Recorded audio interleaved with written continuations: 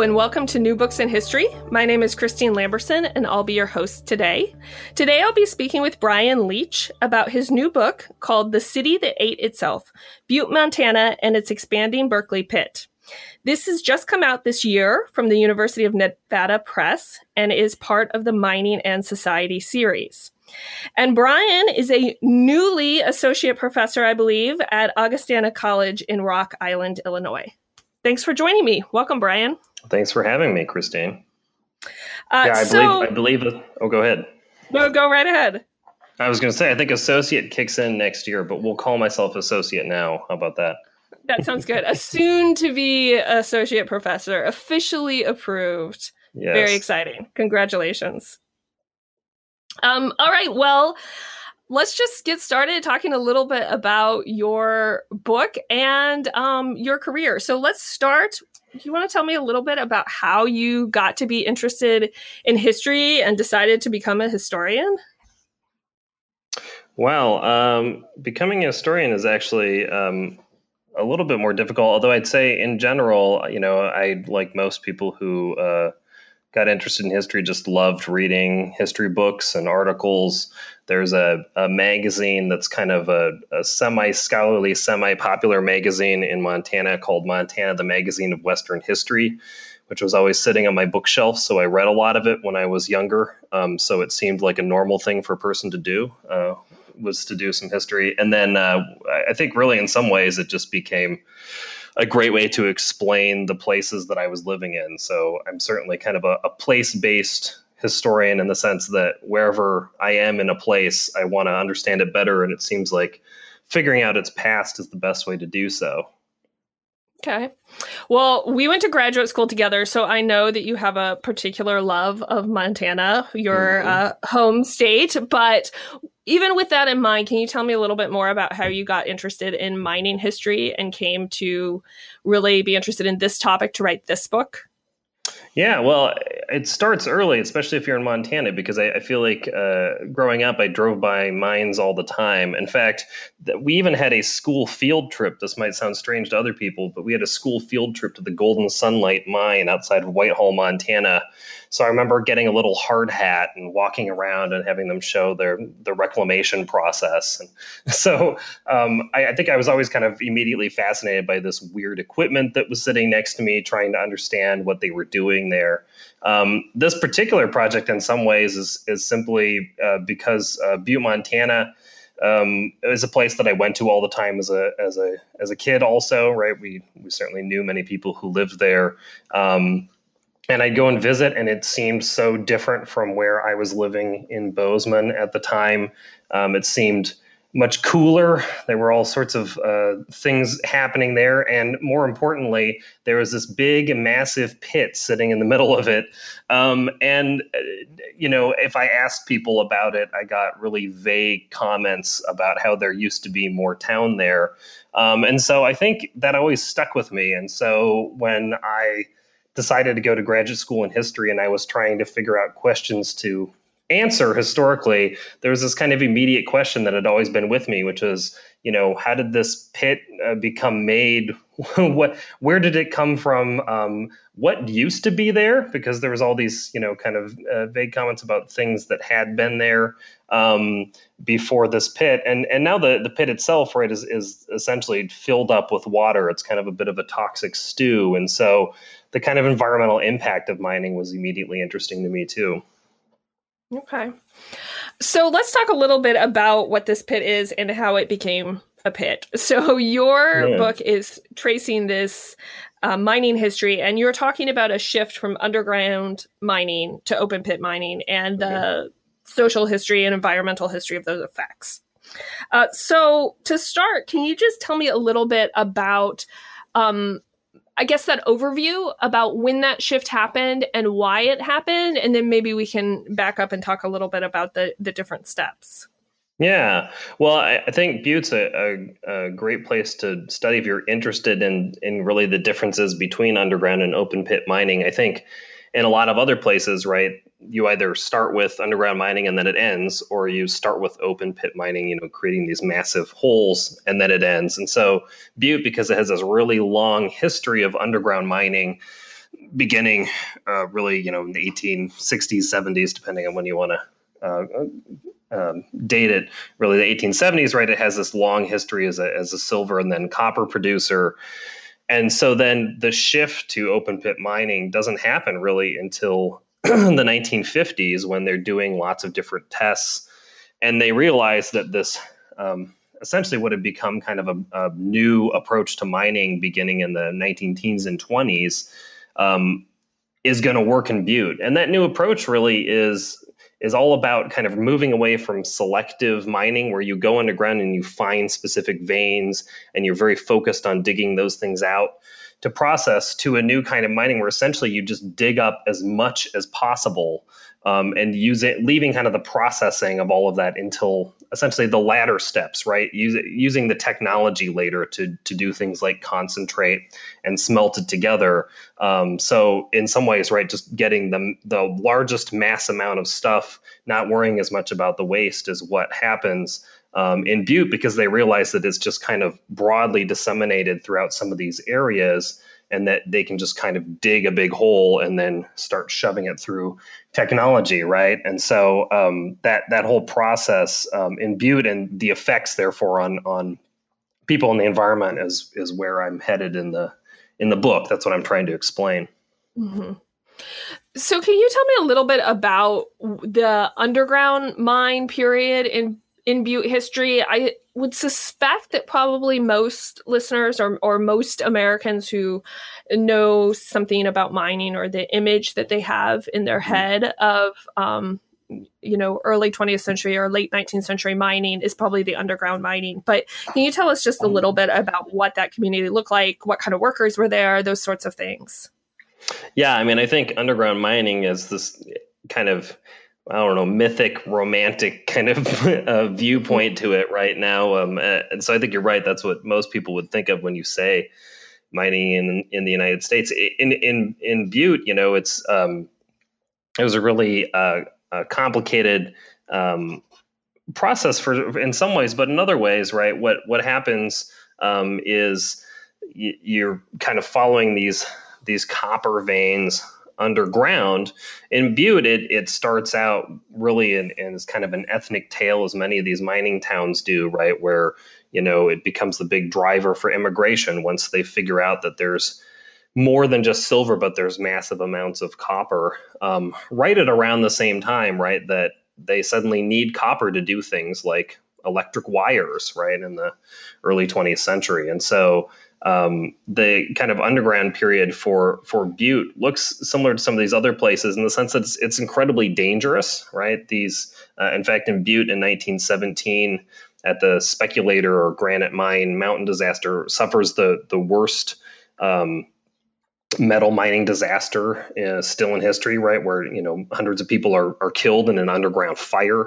But there's cave-ins, there's, just the basic dangers of doing that job. It's a really hard and tough job. And I think partly because it's so hard and tough, it kind of gained a little bit of that kind of mythic, romantic quality. And so especially a lot of the guys who used to do this work loved it, right? And loved the fact that it was dangerous and, masculine and, this kind of manly energy to it.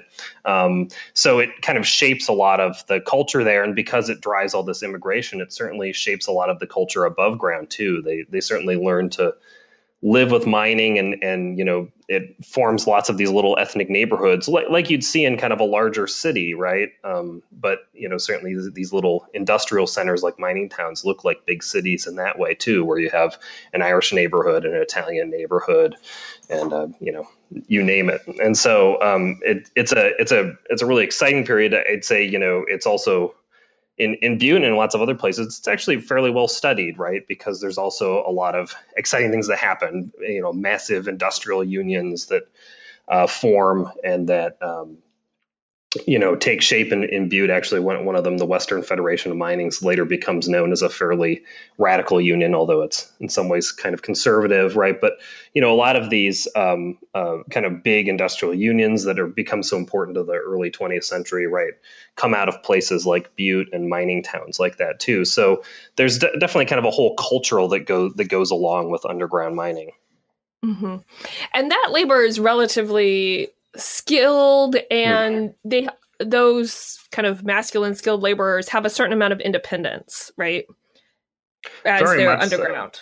Yeah, it's an incredibly independent job, and in fact, some of the interviews, both that I conducted, but that I also read with other people, right? So it's kind of funny because, in a lot of these cases, people were paid on contract, which means, right, the amount you produce out of your section of the mine is how you get paid. And so that meant that they kind of got to do what they wanted to some extent, right? If they didn't want to make as much money, then they wouldn't dig up as much, right? And so there's these great stories of like guys, going down, and when they got tired, they just kind of turn off their lamps and take a nap. They're but certainly fairly unsupervised, right? Because a supervisor couldn't go through these hundreds and soon to be thousands of miles of tunnels underground, right, to check up on everybody. And so, yeah, it's very independent, and because it's based on contract for a lot of these people, certainly not everyone. Lots of other people are doing other kinds of underground jobs, but that also means there's like this kind of competitive, exciting aspect to it, right, so that you can be the top of the leaderboard. And so, it certainly shapes a lot of what these guys think about, how important their job is. Mm-hmm. So when the Anaconda company, right, is the mining company there, decides that they're going to shift to open pit mining, can you talk a little bit about why they want to do that? And then I want to talk about how the towns and the workers are reacting and what kind of changes ripple out from that. Yeah, well, they start investigating rather quickly. The company does kind of in the it's interesting because in some ways this attempt that the Anaconda company, right, Anaconda becomes one of the kind of four big copper mining companies in the world, and its basis where it is essentially born is in Butte, Montana, right? It's founded by this guy Marcus Daly, who was a fairly famous Irish mining magnate, right? One of the copper kings, as they call them in Butte. And so this company is kind of born in Butte. And when Butte looks like it's having some struggles, right, to keep producing in the same ways that it was producing in the middle of the 20th century, I think there's a lot of the people like Cornelius Kelly, who's at that point president of the Anaconda Company, who decide that this open pit way of mining might be the way to go, because what it's going to do for them is it's essentially going to extend the life of mining in that town. It's going to make it much more lucrative, they think, because as they're looking at all the different mines, right, you can go back into places that had already been mined underground, but maybe they left behind stuff, right? Or you can go into places where it was just hard to follow big veins because there were lots of little veins of copper. And so it just becomes fairly obvious to these people as they're investigating other kinds of mines, other kinds of mass destruction or mass production technologies, right? That an open pit's going to be the most effective. Mm-hmm. So how do the locals respond to this plan to shift to open pit mining? I'd say immediately they, and I think even surprisingly to me, they were quite upset about it. I guess I say surprising to me because I think I always had this perception that when you have a kind of a one company town like Butte, that people just go along with whatever the company says because, right, they're the kind of economic lifeblood, right, of that fuels the place. But in Butte, when open pit mining becomes the way, clearly the big shift, and by the 1950s, the unions are clearly very upset, right? They're convinced that this is a kind of a company ruse to steal more jobs, right? And in some ways, right, it is, because in an open pit mine, what you're doing is, to some degree, it's kind of like construction work, right? You have, big machines to dig it up, toss it into massive trucks in Butte's case, although originally they were trains in lots of other places, right? And then the trucks truck the stuff out, right? And so, you blast things with dynamite. I mean, it's just such a kind of process that requires so few workers. And so the miners immediately understand this. And so there's major union protests. In fact, it's probably the driving factor in a couple, one, if not two of the major contract disputes with the union and the company. And the people in Butte also see this as a threat because in Butte, as in lots of other mining towns, right, you wanted to build your house as close as possible to where you want to work, right? And so when they were working underground, they all built their homes right around these underground mines. But of course, if that's the exact same place, right, where all the good copper is, then that also becomes the target for expansion. So as they start moving and building this particular open pit mine, although they also have another couple of smaller open pit mines that they start, right, it starts encroaching on people's living space, right, on these neighborhoods. It encroaches on business districts, homes, and so there's a lot of negotiations with people as they go through to try and buy them out, convince them to move. There's lots of industrial hazards that get introduced into the neighborhoods where there's, blasting, shooting rocks in through people's windows, kind of causing lots of consternation. So there's actually a fair amount of protest. And in fact, the first neighborhood that's really threatened with open pit mining, which is Walkerville, which is kind of in northern Butte. And it's really threatened largely by the Alice pit, which is not the larger Berkeley pit mine. They actually managed to fight off the Anaconda Company a couple of times. They come up with a variety of different kind of legal measures to do so. Walkerville itself was its own incorporated town, even though it's really kind of a neighborhood. And so they used things like encroaching on public roadways as ways to fight the company and its expanding pit. And so, there's to some extent, Anaconda immediately starts facing a lot of pushback from both neighborhood residents and from the unions. Mm-hmm. And how aware are the residents and the unions of the possible environmental hazards and the possible or the likely expansive qualities of this kind of open pit mine? I mean, they're clearly concerned about jobs. They're clearly, as things develop, become more and more concerned about this expansive nature. But do they have that sort of foresight, I guess might be the way to put that question?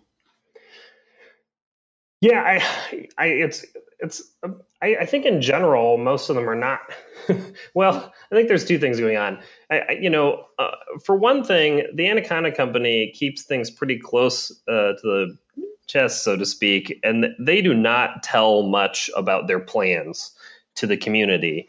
And there's some good reasons for that. In some cases, the company wasn't quite sure sometimes, right? They had not tested specific areas, so they didn't know if they were going to expand into them.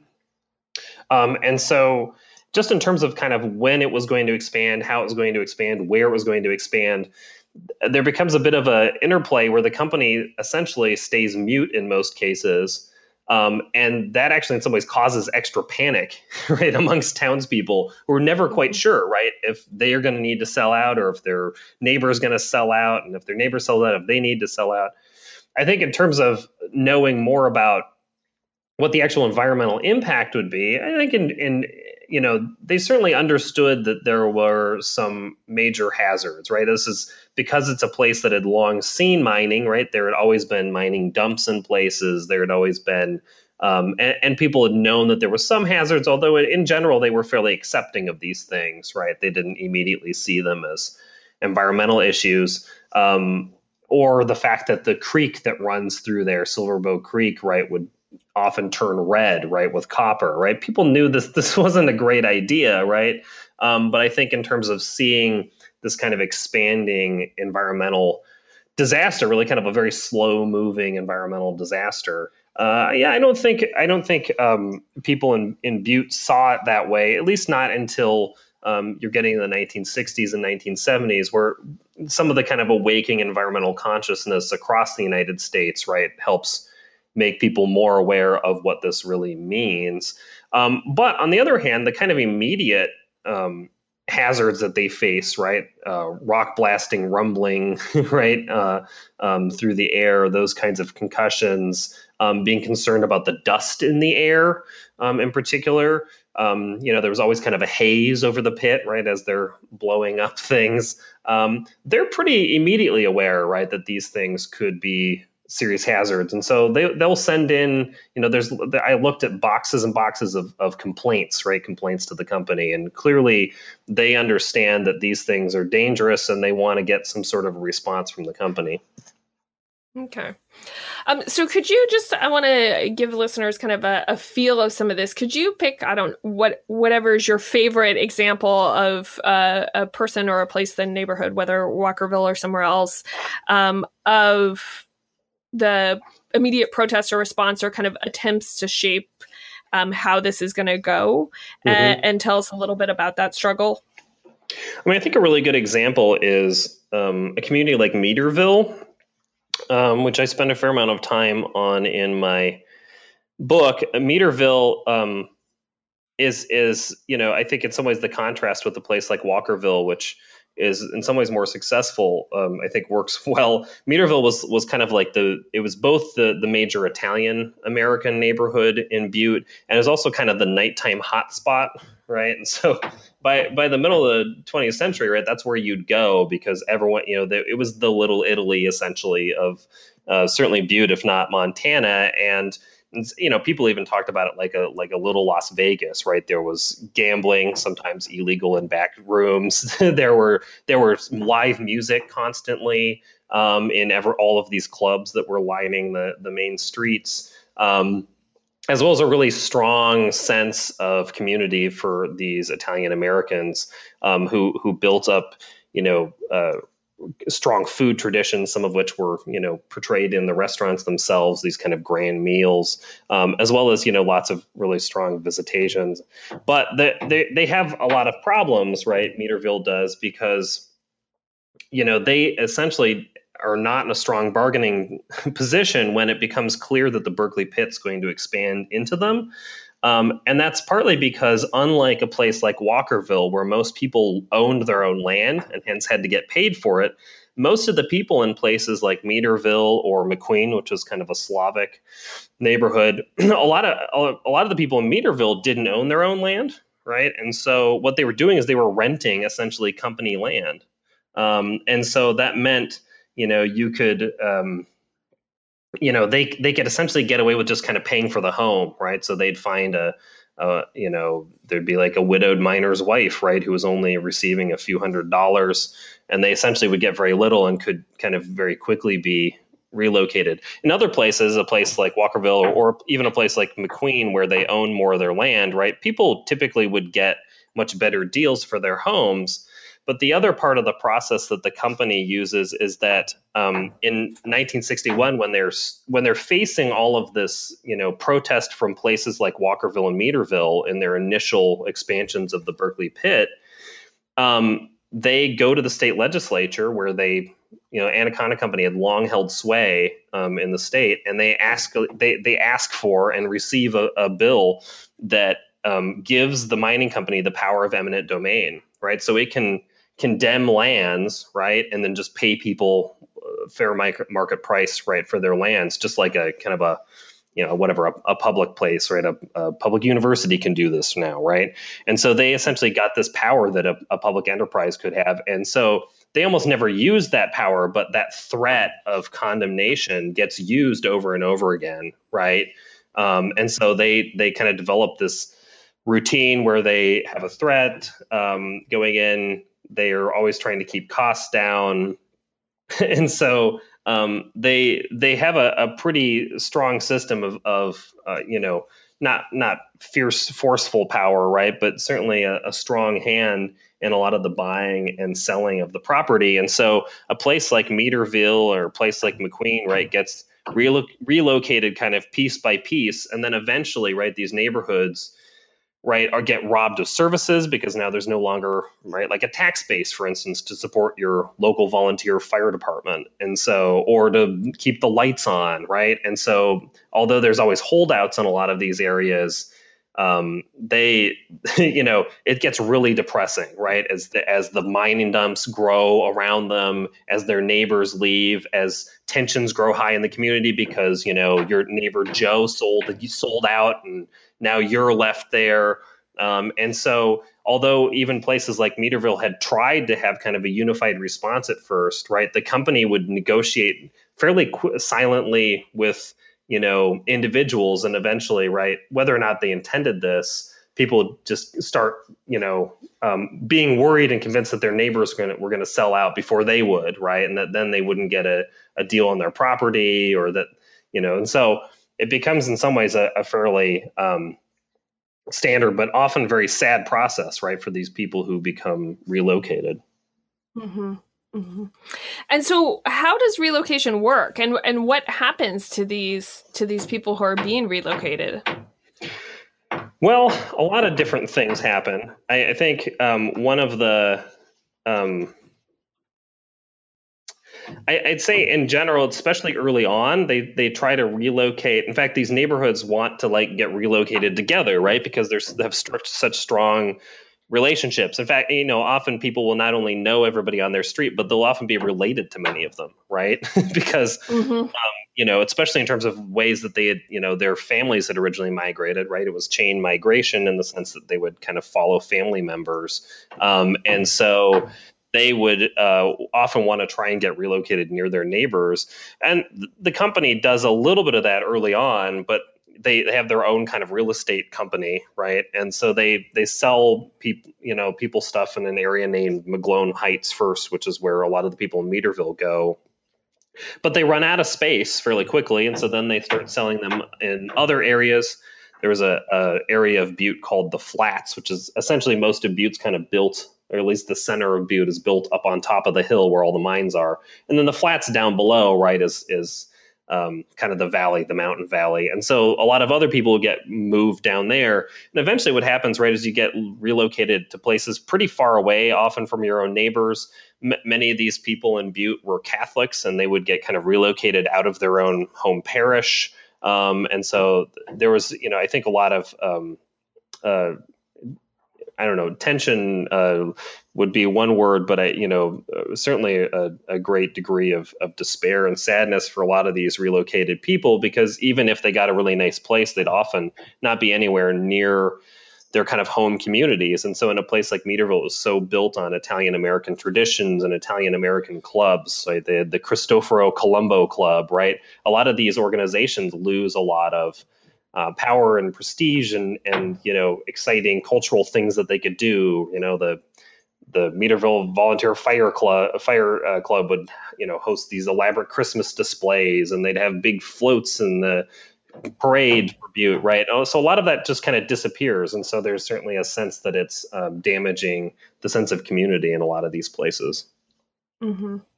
And what does this mean for jobs? I mean, that was one of their main concerns, and it is changing, as you've already mentioned a little bit, the way the workforce or the way work operates within the mines. So what does this mean for all these people, and especially since the union is a major part of the pushback? Yeah, I mean, when it's really, the kind of turning points in 1959, 1960 for so the unions are busy fighting and fighting and fighting. And the company has a fairly successful way to fight back, in the sense that because it's become such an international company at that point, right, that it has all these Mexican mines. It has a massive mine in Chile, actually two big massive mines in Chile. And they're producing just, hundreds of thousands of tons more copper than they're getting out of Butte, right? And so in some ways, right, Anaconda simply would say, you're a marginal property, Butte. You're not central to our future, so we could just shut you down if you give us any more trouble. And, and so they would say, in other words, these union leaders were really caught in a bind, right? Because they would talk a lot about the kind of productivity of their workers, but the only way they could do that would be to accept these job losses that open pit mining entailed, right? Because open pit mining was the way to make things more productive, right? And so, eventually a lot of the union leaders kind of start accepting some of these fights. For the work itself, right, it changes dramatically in the sense that at least for those, miners who transition from underground to above ground work, right, it's open pit mining is not incredibly safe, but it's certainly much safer, right, than being underground in the dark, right. It's more monotonous, right? You often, instead of doing one skilled job where you do all these different things, where you have to work with all these different tools to handle the explosives, and then you have to be the one to dig things out and help with partner, right? You're often working together very closely with a partner, if not a few other people in an underground mine, right? Here, you're kind of driven apart. You hardly see anyone unless it's at the lunchroom in an open pit mine, right? Because you're just doing one task over and over, right? You're the guy who drives the truck. So you drive a truck down, they load you up, you drive the circle out of the pit, and then you drop it off somewhere, depending on what it is, and then you drive it back, right? It's a very different kind of job. And so they really start kind of missing that independence that, distance and darkness in the underground had given them. They missed the fact that they got paid kind of on, because it wasn't contract labor anymore, right? And so they didn't feel like they were getting a lot for kind of accomplishing anything. And in some ways, there's also just more surveillance capability in an open pit mine where you can see everything, and they have like a surveillance tower, and they've got, eventually kind of cameras up and everything, right?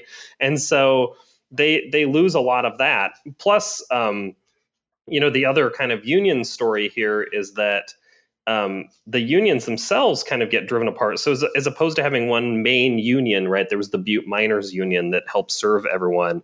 This kind of lack of togetherness followed them into the open pit, where there were lots of different unions, right? The crafts unions had these, some of this work. And there were lots of different crafts unions now that had more power than the miners union. And so the unions themselves would often bicker, and they'd bicker over who could do what, right? There were jurisdictional disputes over like whether or not one guy could move a light or another person can move a cable, right? Because that was the electrician's job.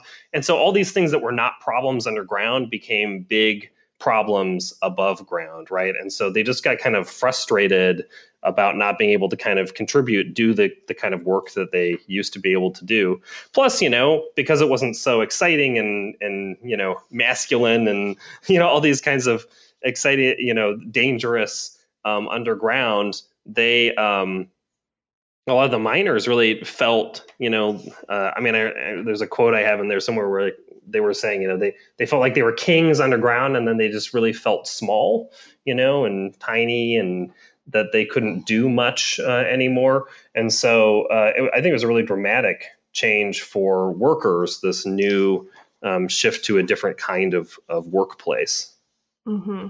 Mm-hmm. So I want to talk a little bit more about workers in a few minutes, but before that, I was wondering if you might also talk a little bit more about the industrial hazards aspect and how, how is the company trying to deal with that? How are those officials trying to manage the new industrial hazards that are coming out? And this is, of course, a moment when there's more concern about environmental hazards and things of that nature as well. Well, they do kind of three separate things, really, right? It's not like there had been no hazards to the rest of the community in underground mining, but what they do is they spend a lot of time kind of creating a really workable, I don't know what I want to call it, bureaucratic system to respond to complaints that has a number of different steps and different departments involved. They also work really hard to do what I'd call, regulating what residents sensed from this mining work, and so they often spend a fair amount of time, right? Sometimes the hazards would convince people to move, which in some ways isn't in the company's best interest, right? But if those hazards become so dramatic that then people are complaining, and then asking the company for legal settlements, right, then that's something the company doesn't want, or they want to spend a lot of extra money on this. So they also spend a fair amount of time trying to manage essentially what people sense. And what that actually looked like was they would, essentially just work really hard at kind of new PR and community relations things, right? So they'd send out a team of engineers when someone would complain. They would then explain that the rattling that these people sensed was from just trucks driving by on the street, not from the mine, or they'd talk to them about how that was rattling, but that was just air concussion and wouldn't actually damage anything, because they would, show on their dials like, look, it needs to get to this level in order to truly damage your property, right? Mm-hmm. And so they kind of use this technical expertise, right, to fend off, these people who, the residents who frankly didn't have that kind of technology, right, to fight back with, right. And so they'd spend a lot of time trying to figure out how to decrease the noise coming out of the blast, right. And so they tried out different technological fixes there, or how many blasts they do. So one thing they do is, because they started doing fewer times that they'd blast a day and only at regular times, right? Because if it happened more often, right, then people would complain more. So it would just be like a noontime blast and an afternoon blast, or, they'd spend a lot of time paying attention to whether or not the atmosphere, if there was like an air inversion, which would lead more sound to bounce back off, right? They wouldn't blast at certain times. So that it wouldn't be as loud or as annoying. And so they did lots of kind of little fixes like that. I'd say the most successful thing that they really did, though, was they essentially just developed more of a buffer zone. In a place like Butte in the early 20th century, right, you kind of lived amongst the mines. But especially as these complaints became more troubling to the company, what they did is they just said, well, hey, let's just, rearrange this. Let's just start buying more property, right? Expanding a buffer zone between the mining area and the neighborhoods themselves. So in some ways, right, it actually led to more property purchasing and more relocation, because the pit's spreading these risks widely, right? But their wide dispersal means that it was really hard for the residents to actually be able to prove any actual damage. And so this buffer zone essentially just suggests that what they eventually figured out was the easiest thing was just to move people further away, right? So that they could more easily convince them that it wasn't their problem. Mm-hmm. Mm-hmm. And so then you just have the mines eating up more and more space as they do that, the expansion aspect, right? So that tactic leads to the mine expanding even further and eating up more and more space, as you mentioned. How do residents respond to this? You've talked a little bit about which techniques were most successful for the company, but how are the residents trying to manage this new situation? Other than there is a lot of sadness and despair about it, and some of them are moving and some are not. But what is their response as things go further and further, and the pit is being built and expanded? Yeah, I mean, you're right. That's the kind of incredible hunger for land that these operations meant. That there's a lot of different kinds of responses. In some ways, what the company decides to do. I mean, in some ways, they decide to pay better prices. That's one thing that they learn, right? Is that that paying better prices works better in terms of just leading to fewer people complaining later. They also try not to relocate so many houses en masse all at once, right? They want to bargain individually, one by one. That way they don't have kind of a community uproar, right? It's just kind of one person moves and then another person moves, right? And so that certainly happens too. I'd say, yeah, the demoralization works also to their advantage in some cases, because eventually, right, it looks a lot like urban renewal projects in larger cities, in the sense that eventually they'd say, well, look, these are, substandard homes. Now this is the ramshackle neighborhood.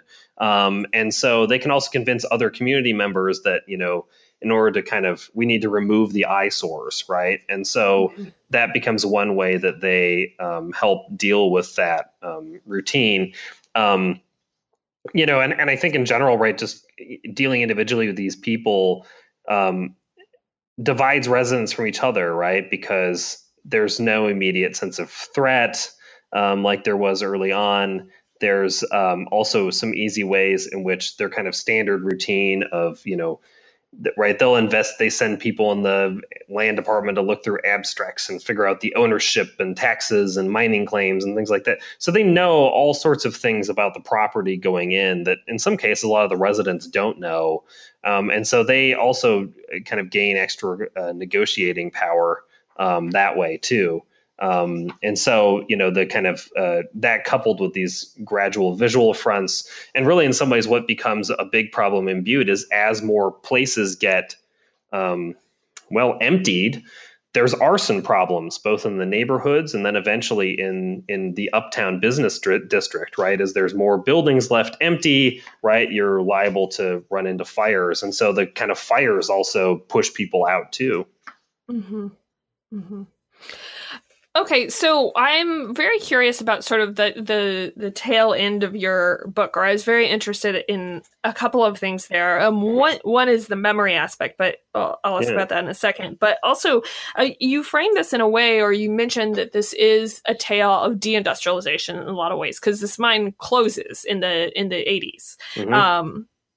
So what does that leave, or how does that influence than what's going on in Butte and what that town looks like after the mine is closed?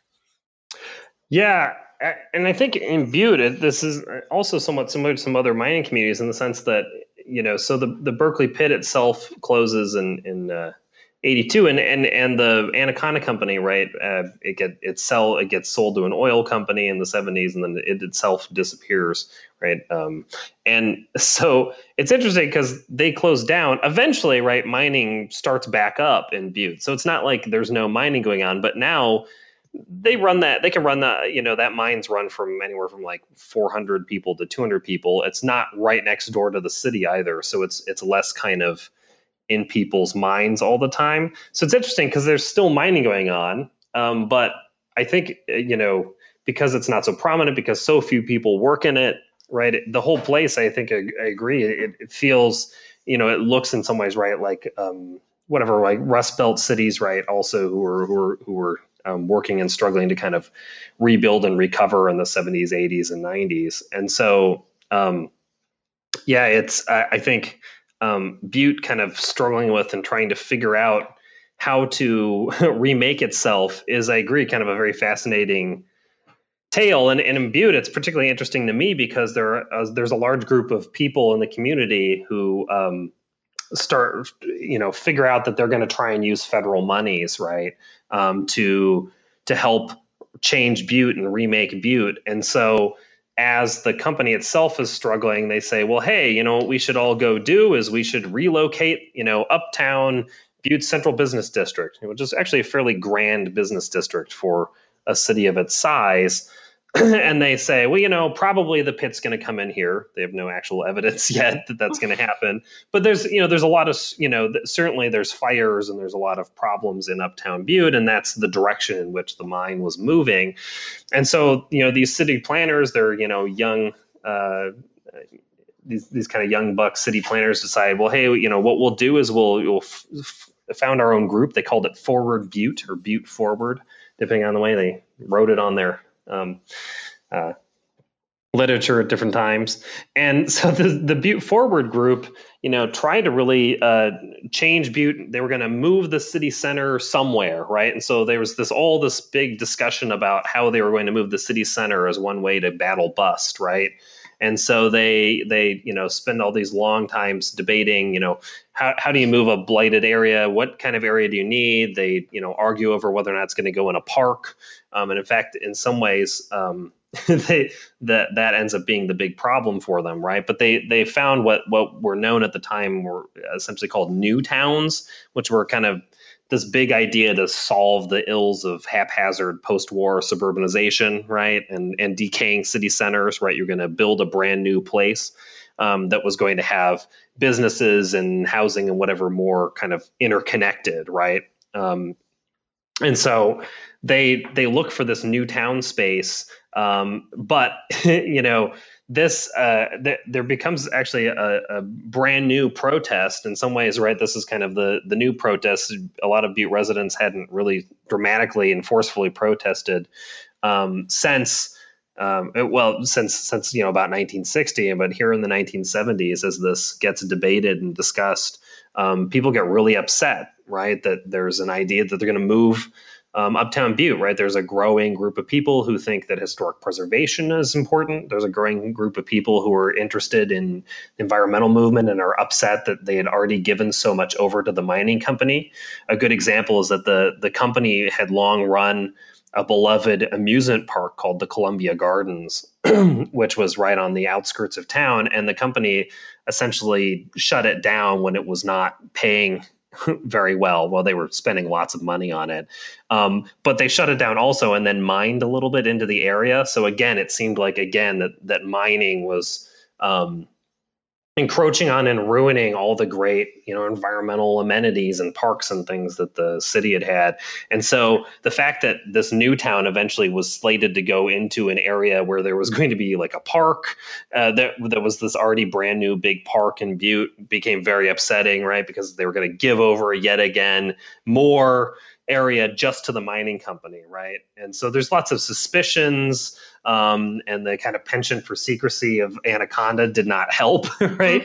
But it actually ends up, the plan fails, and a lot of people who were pushing it forward, who I think in general, most of them had the best intentions for the city of Butte, the fact that the plan fails and that all these, uptown merchants and other people had led a successful protest against it was also very cathartic for Butte, right? Because even if the loss of uptown wasn't necessarily as imminent as they might have thought, there was this, feeling that they had somehow survived, that they had successfully beaten back the company, and this, this big plan to, lose what was truly Butte.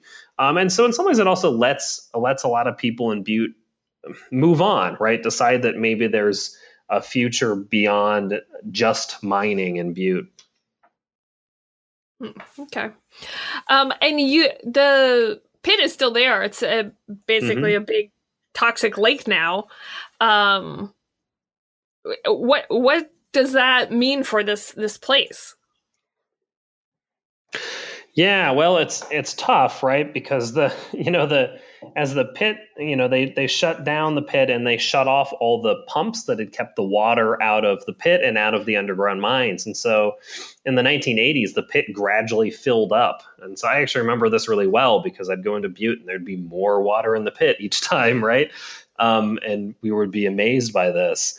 And so, yeah, it's a pit. Hard rock mines like open pit mines like the Berkeley pit are essentially impossible to truly reclaim.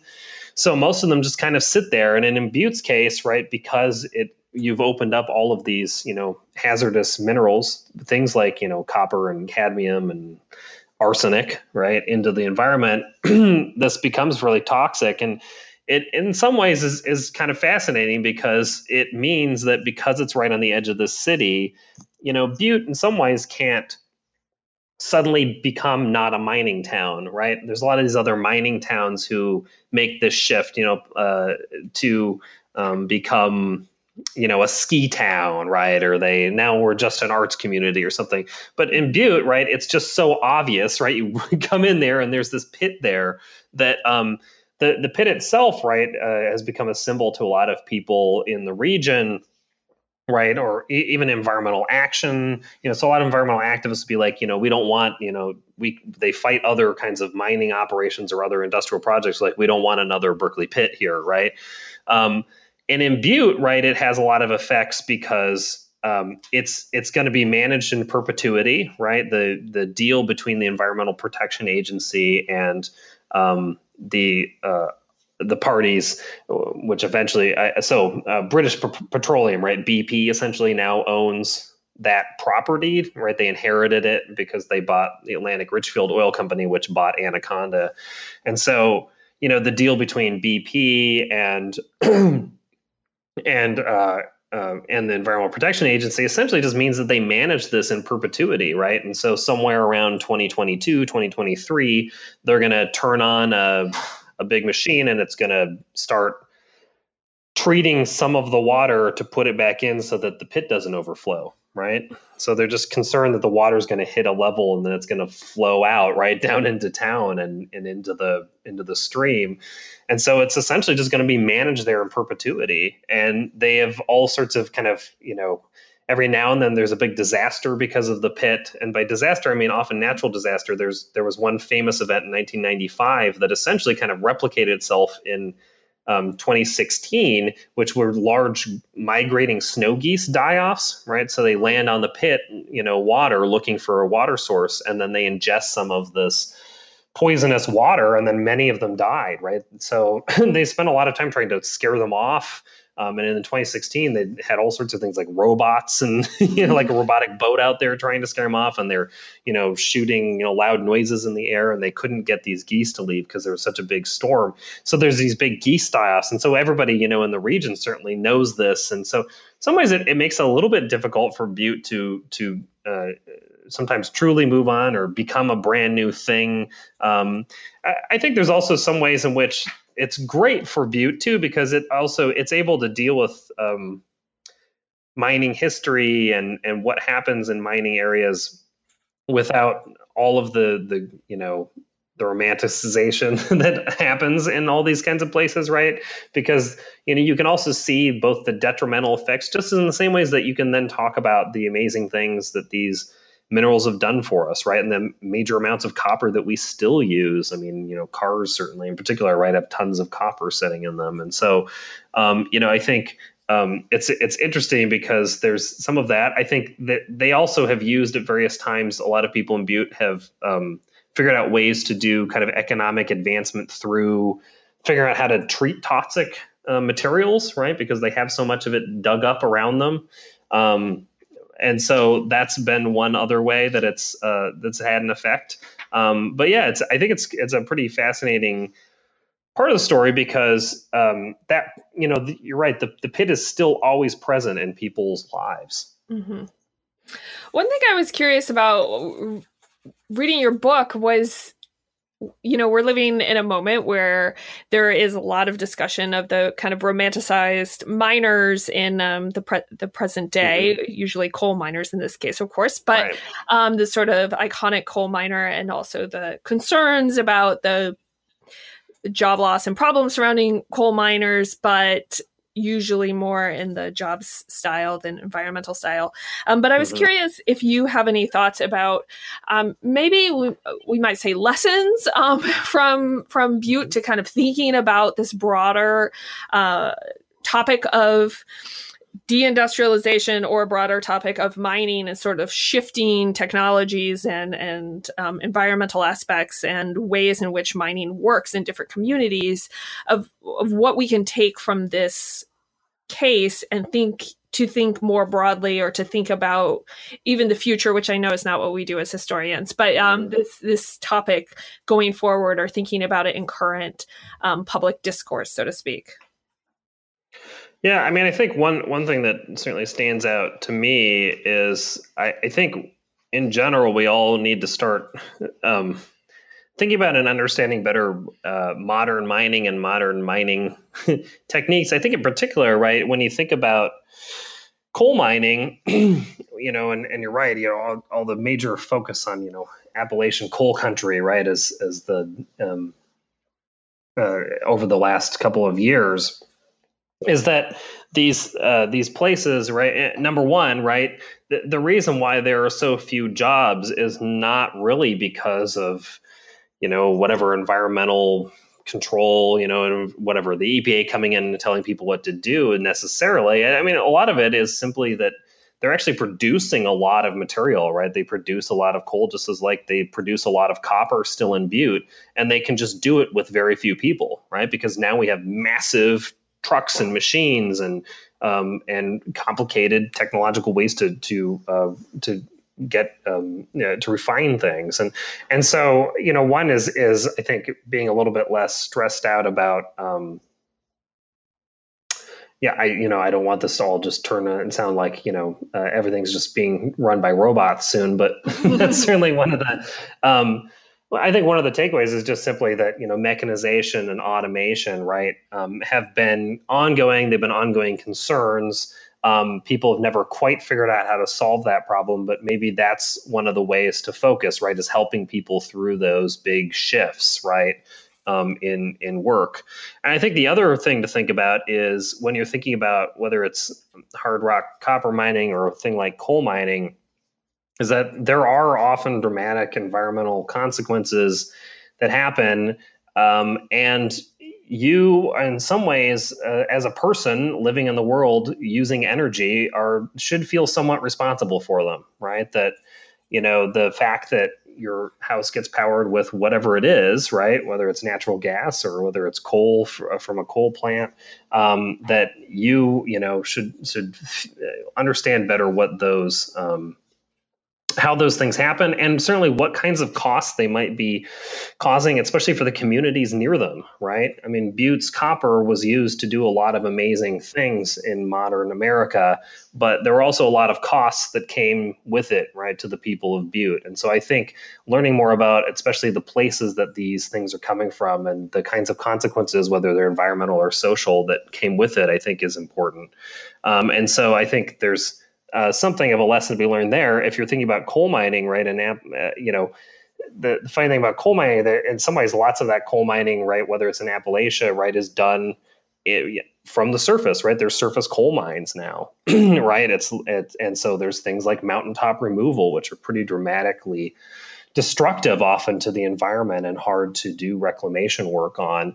And so I think, thinking about those kinds of consequences, not just the consequences, right, for the people who've lost their jobs, right, but also those consequences for all the people who live nearby who then get parts of a mountaintop dumped in their riverways, right? What kinds of consequences are there for those people? Yeah, absolutely. I mean, it strikes me, as historians are wont to do, a lot of what you're saying is we just need to tell a much more complex story, that the job loss and the experience of job loss is both multi-causal and also there's the experience of actually losing one's job, which is obviously incredibly painful, and also shifting types of jobs, which can be extremely painful as well, both in your book and in the present day. Yeah. So I wanted to ask one other question, sort of shifting a little bit to talking about your sources. You used a lot of interviews, and you talk a little bit about those interviews and memory, and that the experience of this through interviews. And I know you did some of the interviews yourself, and then you also used some that others had done. But I was wondering if you might just talk a little bit about those interviews as sources, and how you thought about them as both reliable sources and important sources for what they tell you, but also, I guess, their limits and their benefits, so to speak. Yeah, I mean, I'm a big believer in oral history interviews as a key aspect and an important way to gain a lot of research and insight. And so, I think in some ways I think you're right. You have to be careful, but in some ways you need to be careful with any written source too. So in some ways I actually don't find them that different. I think often people treat interviews, because it's based often on people's memories, they treat them as somehow completely different and horrific in some ways, right? That no one's ever going to remember anything perfectly in the same way as if the document had been written at the time. But I mean, an interview has the same kinds of biases in some ways that a written source would, and a written recollection is in some ways the same thing, right, as an interview in that way. Plus, I think if you've ever done any kind of research that didn't have interviews, and then suddenly were able to have an interview, and you'd say, oh, wow, I could just ask this person this thing. It's an amazing experience. We're like, oh, wow, I could just literally find out the exact thing I wanted to know.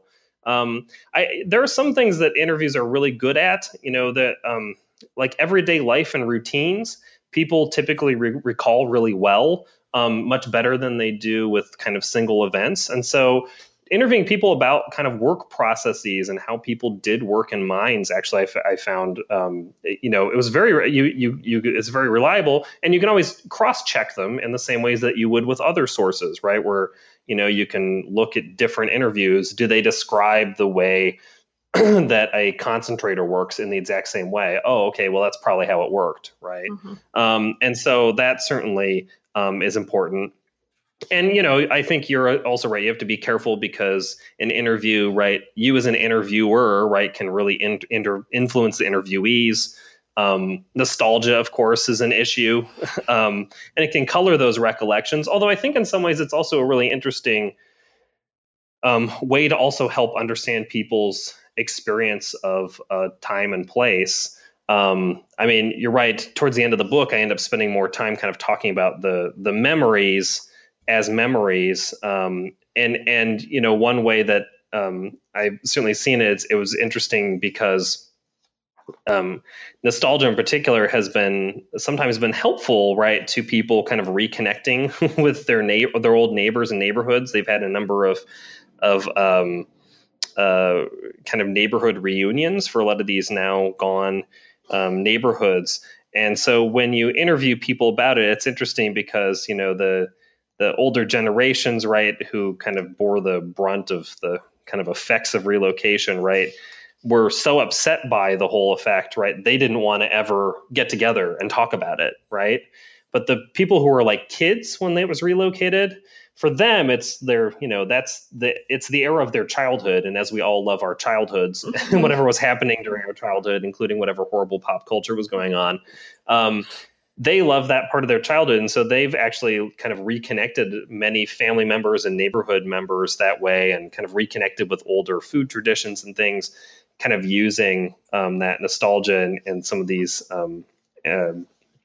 And so in some ways, using interviews can tease out, right, how people's kind of general impressions, right, about these events in their lives, right? So there I was just kind of using the example of relocation, and I was trying to figure out, like, why is it suddenly that people are having reunions, right, when there's so few of the people who remember those neighborhoods really well left alive?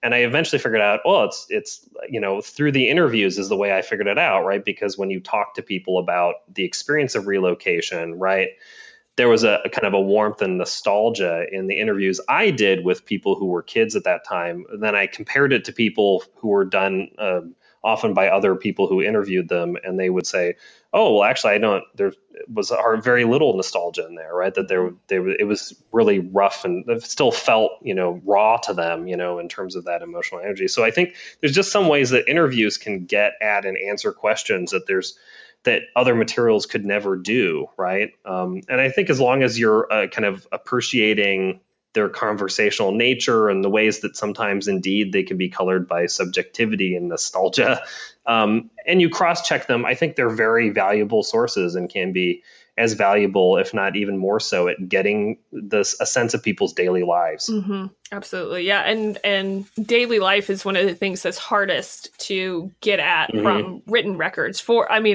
assuming you're not like the president or something, right? If you're a regular person or whatnot as a historian. So. Yeah, and most people don't keep diaries, or and if they do, they're not recording their social interactions with everybody in the neighborhood, right? And so I just think there's some things that interviews can do that are incredibly valuable that you can't get out of another source. Mm-hmm, mm-hmm. Did you have a favorite interview, whether one you did or one you read? Oh boy, I don't know if I'd be insulting anyone if I chose someone's interview.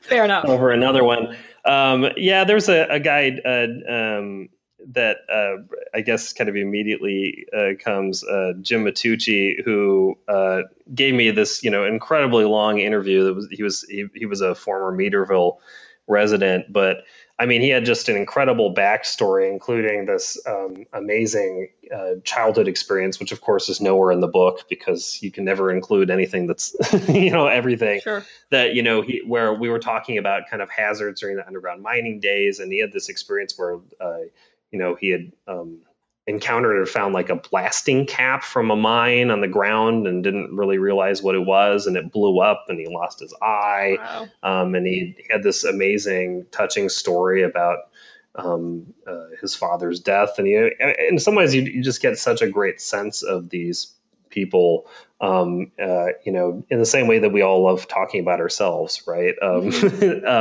And his just kind of stands out to me because there's, just kind of an emotional roller coaster of his entire life I got out of that interview. And so in some ways we're at I feel kind of sad that I don't have as much of these people's lives in the book, right, as really you can get out of some of these interviews. Mm-hmm. Absolutely. Sounds like a wonderful interview. Well, we've taken up a lot of your time. So just to kind of wrap up, I was wondering if you might tell us, are you going to continue to do some research in Montana or on mining, or do you have a new project? Yeah, I mean, I'm one of those people who's always working on multiple projects, not very well, because I'm trying to do too much. I guess I will mention two separate projects. One that is indeed about mining, although not really as kind of grounded in reality, I guess I'd say, because I'm working on a history of the portrayal of mining in pop culture. And so it's been fun because I've been able to do everything from, play Minecraft to watch the many, many reality shows that feature mining, like Gold Rush. Just to get a sense of kind of how people encounter the mining industry, both today and in the past. I think this really originally started because I love watching Westerns. And so I was like, well, I'll watch some more Westerns and I'll call it a research project. And then eventually, I got a little bit too much in depth. And so now I'm, encountering all sorts of different kinds of pop culture from both the past and present. So that's one. And then the other project that that I'm working on a little bit more slowly, just because I need more, it takes more time to get the research resources, but I'm working on a history of speed limits in the American West. Oh, okay. And so I've been heading out to some archives across the West to learn a little bit more about especially protests over federal impositions of speed limits, and some of the ways that Westerners think about their kind of wide open spaces, so to speak, differently than people out east. And so that's been a fun project to engage in. Well, those both sound great. I look forward to reading them when they come out. Yeah, me too. All right. Well, thank you. Thanks so much, Christine.